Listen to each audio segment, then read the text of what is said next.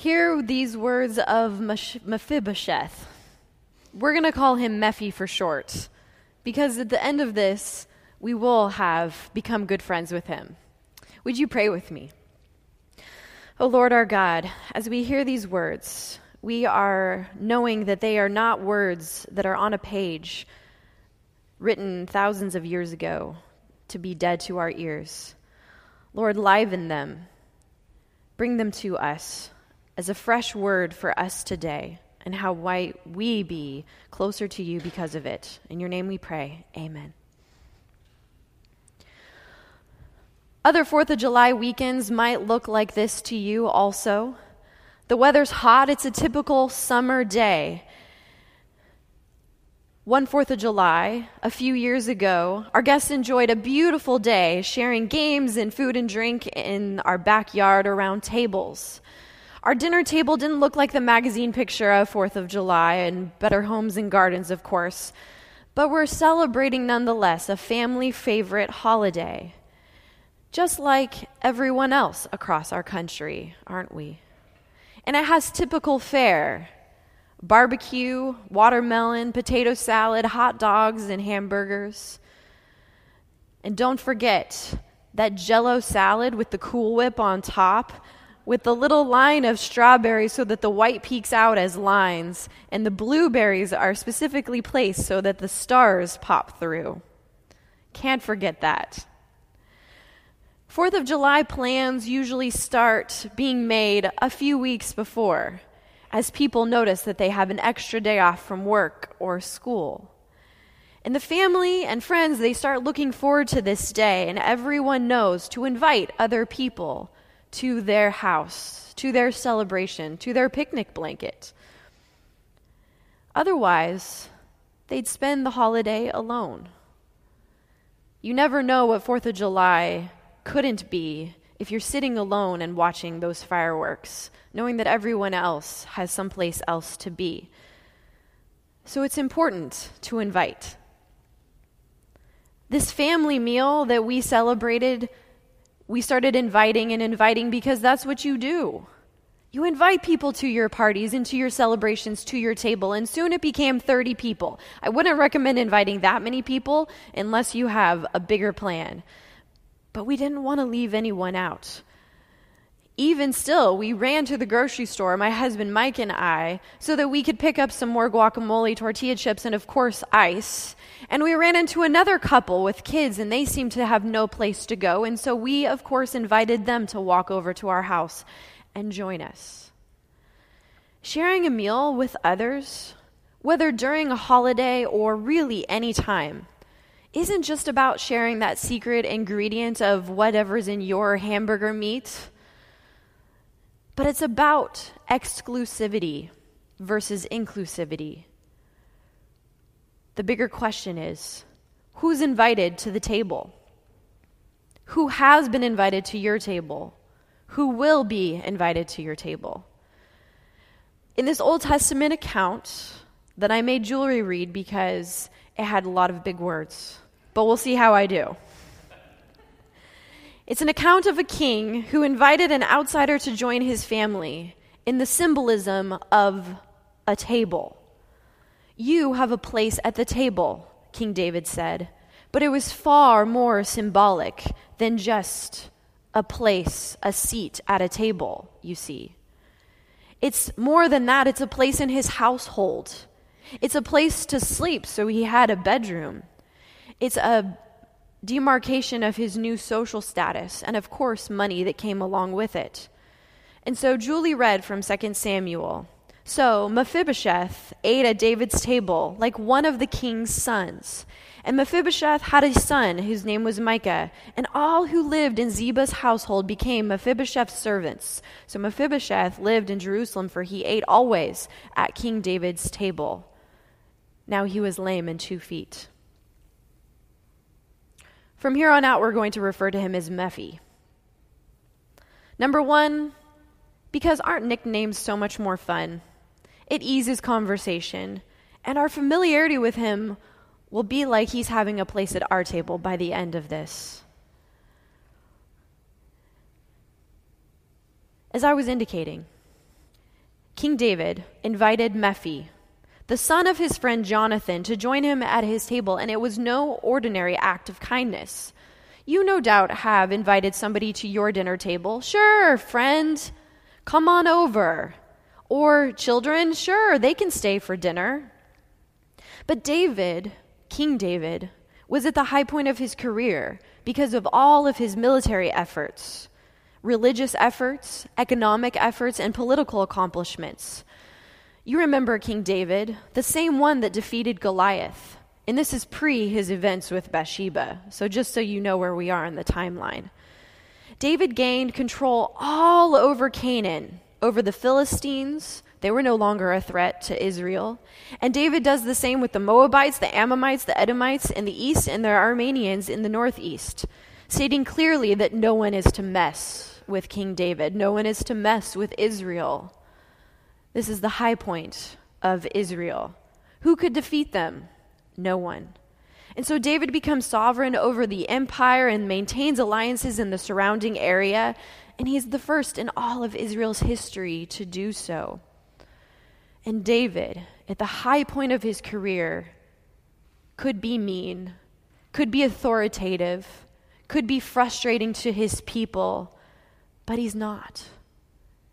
He expounds great compassion over his people, and that's what makes him a hallmark of a king. Kings and other leaders usually exercise their authority in a way that's costly for their people, taking advantage of them or oppressing them.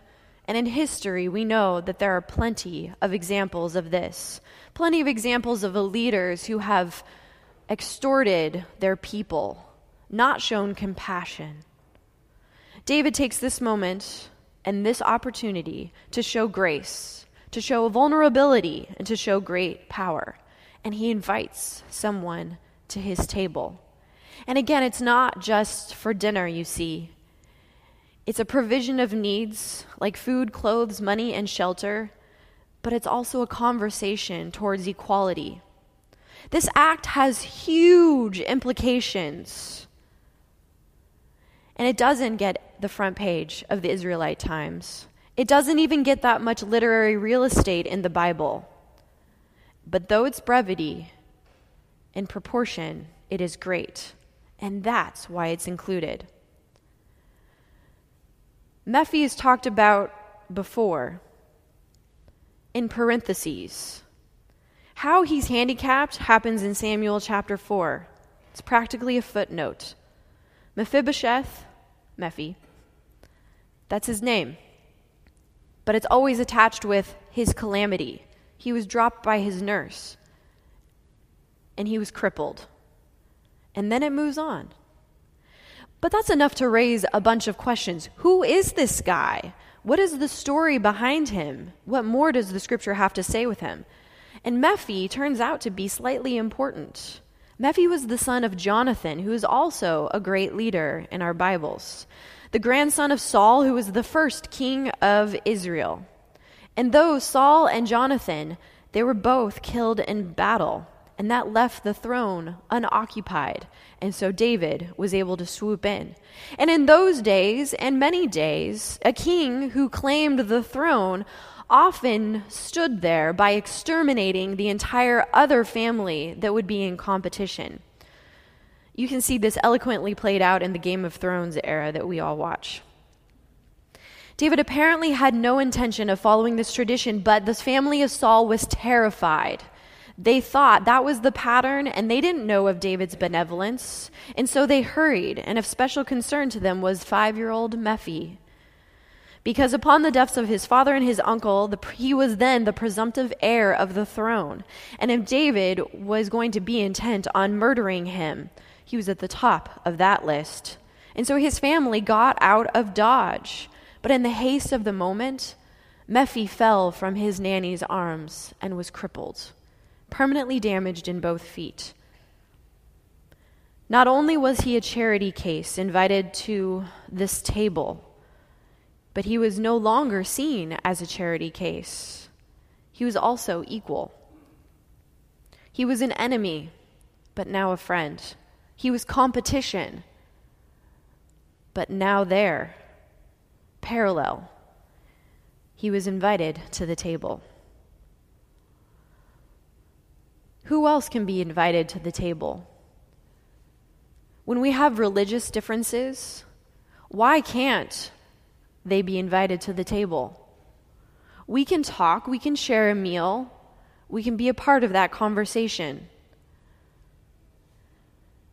What about when a powerful CEO is able to share the table, share ideas? What about when we're talking about ethnic diversity? Where else could we have a proverbial table and invite others into that conversation? Keynote, conversation, not argument, not putting down, not charity case. And so in one very short phrase, 4 words, 1 sentence, David asks when he's inviting people to the table, "Where is this son?" Sometimes we need to be called to the table to be felt like we're wanted and to show that example first. We need to be filled to the top with Jesus' perfect love before we can invite others to the table. And God knows that. I hope you see yourself in this story of Mephi, because aren't these similarities? Like Mephi, weren't you also born into royalty? Mephi was the heir to the throne. But aren't we also heirs to the kingdom of God? Like Mephi, don't you carry the wounds of a fall? We as well, as we carry the wounds of the fall of Adam and Eve in the garden. Like Mephi, haven't each one of us lived in fear of a king that we haven't seen? He hadn't seen King David. How have we not seen Jesus, the King triumphant? And like Mephi, don't we feel like we aren't good enough to come to the table?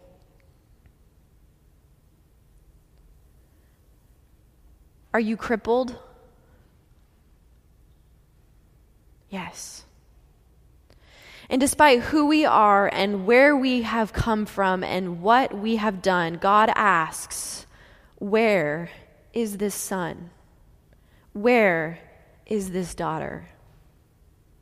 It says in John chapter 15, "Greater love has no one than this, than to lay down one's life for one's friends." And Jesus, ladies and gentlemen, did that for us. And so don't we have a place at this table? You do. It's like Jesus is calling you to this table. Where is Barbara? Where is Tom? Where is Sally? Where is Bill?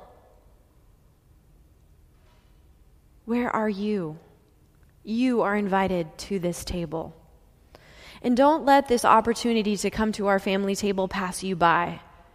This is a table that is big enough. Though its size may be diminutive, it expands to each one of us. Mephibosheth shall always eat at my table. You will always eat at the Lord's table. So imagine that invitation being to you this day. Amen and amen.